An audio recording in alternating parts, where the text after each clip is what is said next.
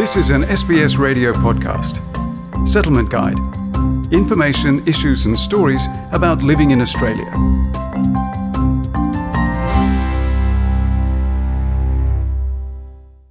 Voice, recognition, sovereignty and treaty have become a significant part of the language used to discuss the development of Australia's relationship with its Indigenous peoples. For most people, these are just words, but for First Nations people, they symbolise hope for a better and more inclusive future with more involvement in the decisions that directly affect their lives. Every 26th of January, Australia marks the beginning of British colonisation in 1788. Over time, it's been called many things: Anniversary Day, First Landing Day or Foundation Day, and in 1994 was renamed again to Australia Day. But it's a controversial name. Many Aboriginal and Torres Strait Islander peoples since 1938 have seen January 26th as a day of mourning, and in recent times many have referred to the day as Invasion Day or Survival Day. Some multicultural communities call it simply January 26th. Behind the different names is the concept of sovereignty, the inherent jurisdiction of Indigenous Australians over their lands and peoples that existed prior to European arrival and was never ceded. However, amongst Indigenous groups, there are different views about how sovereignty should be recognised. This is the starting point of Australia's public debate about recognition, treaty, voice and truth. Making constitutional change to recognise Aboriginal and Torres Strait Islander people is no simple matter. The process, as it stands in 2020, has been underpinned by recommendations from decades of expert panels, Senate inquiries, constitutional commissions and referendum councils. The proposal currently at the forefront of these discussions came from Australia's Rett Centre on Ananu Country back in 2017. The Uluru Statement from the Heart is the most well-known model to be put forward. Dean Parkin is director of From the Heart, a public awareness campaign aimed at generating more support for the Uluru Statement in general and in particular for an Aboriginal advisory body enshrined in the Constitution. Our mandate is 100% the Uluru Statement. Voice, treaty, truth, very much part of our agenda, and as I said, within that, the idea of a voice to Parliament that is representative of Aboriginal and Torres Strait Islander peoples and speaks to the Parliament, speaks into Australian democracy, and has the protection of the Australian Constitution, so it can't be just disbanded like other entities have in the past. The aim of recognising Indigenous Australians in the Constitution is to give them a voice that would enable them to influence decisions on matters that concern their communities. But some think that voice can be achieved by creating a representative body that would become a voice to government instead of a voice to Parliament, as suggested by Minister for Indigenous Australians and Noongar man Ken Wyatt. The reality is you can have a voice to Parliament, but the voice to government is to whichever significant party is the government of the day. They're the ones who have the purse strings, they're the ones who define the policies, they're the ones who introduce legislation. So that's who you've got to influence, the government. By virtue of government activity, it then influences the Parliament. For Bundjalung and Kungarakan woman Danny Larkin, Minister Wyatt's proposal of creating an organisation by legislation but not enshrining it in the Constitution would be an unfortunate and disappointing outcome. She says she's looked at what he's advocated for and the notion of citizenship and what that entails for Indigenous Australians today in a contemporary sense and in a practical sense. She sees the voice to Parliament being the best way forward and a great model to progress with.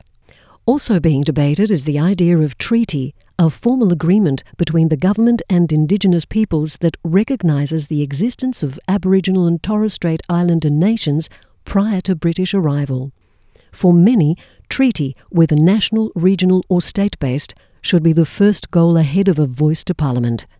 It would imply recognition of sovereignty and the beginning of reconciliation and truth-telling, as New Zealand, the United States and Canada have done with their First Nations peoples. A group of First Nations people who walked out on the Uluru Summit back in 2017 included Victorian delegate and Gunai and Gunditj Mara woman Lydia Thorpe.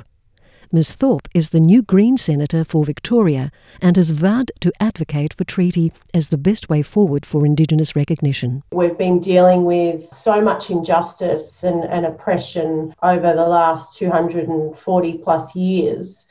We haven't come to any kind of settlement or conversation about a settlement, and I believe that the mechanism to get there is through a treaty, and it has to be by the people for the people. While a treaty wouldn't require a referendum, Ms Thorpe believes there would still need to be a thorough and inclusive consultation process for groups to be able to opt in or out. It is their right to self-determine what they want and what they need.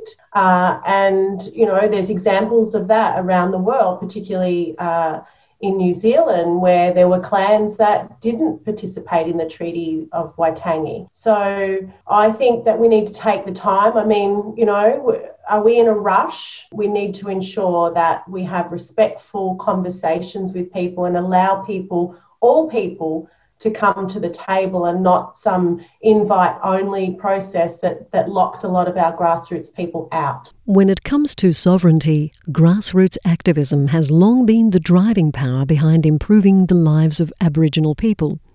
One group is Warriors of the Aboriginal Resistance, or WAR. Gamila Rai, Kuma and Muriwari man Bo Spearham is part of the coalition which aims to represent young Aboriginal people committed to the cause of decolonisation and Aboriginal nationalism. Sovereignty is central to Mr Spearham's idea of significant recognition, meaning all Aboriginal people can have their say. He says war has always opposed a top-down approach, and that having dialogues with community and not necessarily going about it the right way is really frustrating. Treaty, on the other hand, was always on the board and always part of the discussion. War's official stance is to not engage with colonial structures, but Mr Spearham says the essence of self-determination is to allow Aboriginal and Torres Strait Islander peoples to make their own decisions about that. There's also a debate around what success looks like in terms of recognition. Activist lawyer and chair of the Aboriginal Land Council of Tasmania, Palawa man Michael Mansell, believes Aboriginal peoples have a choice to make between symbolic and meaningful recognition. Symbolic recognition is the sort of thing that took place in 2007 with the Kevin Rudd apology to the stolen generations. If the argument is that if the government were genuine about responding to what happened to the children who were taken away, not only would they have given the apology, which was welcome, but they also would have compensated the people for the suffering, but they didn't. So that's one form of symbolic recognition.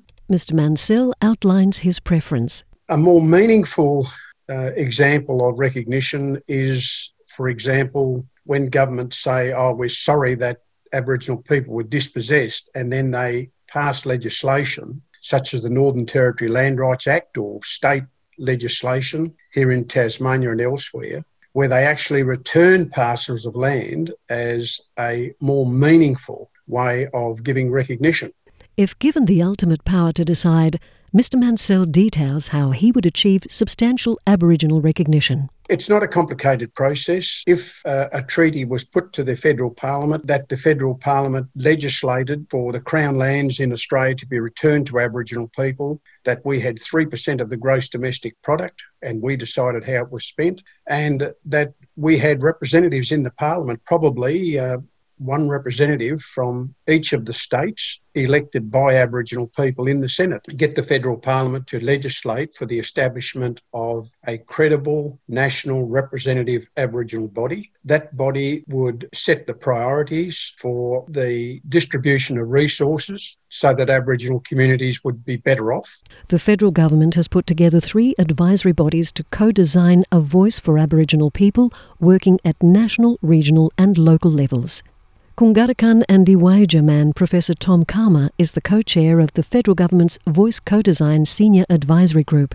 He explains their role is to present a number of different models to the federal government, who will then determine what shape a voice will take. We've got the formation of the treaty bodies, principally the most advanced are the Northern Territory and Victoria.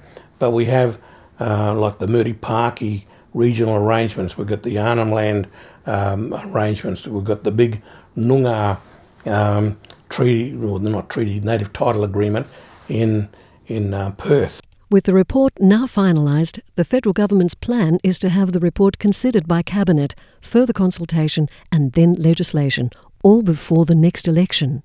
Professor Kama says while it is difficult to navigate the different bodies, land councils and communities, it's important to use this opportunity to ensure that the government and elected officials are no longer determining Indigenous people's futures.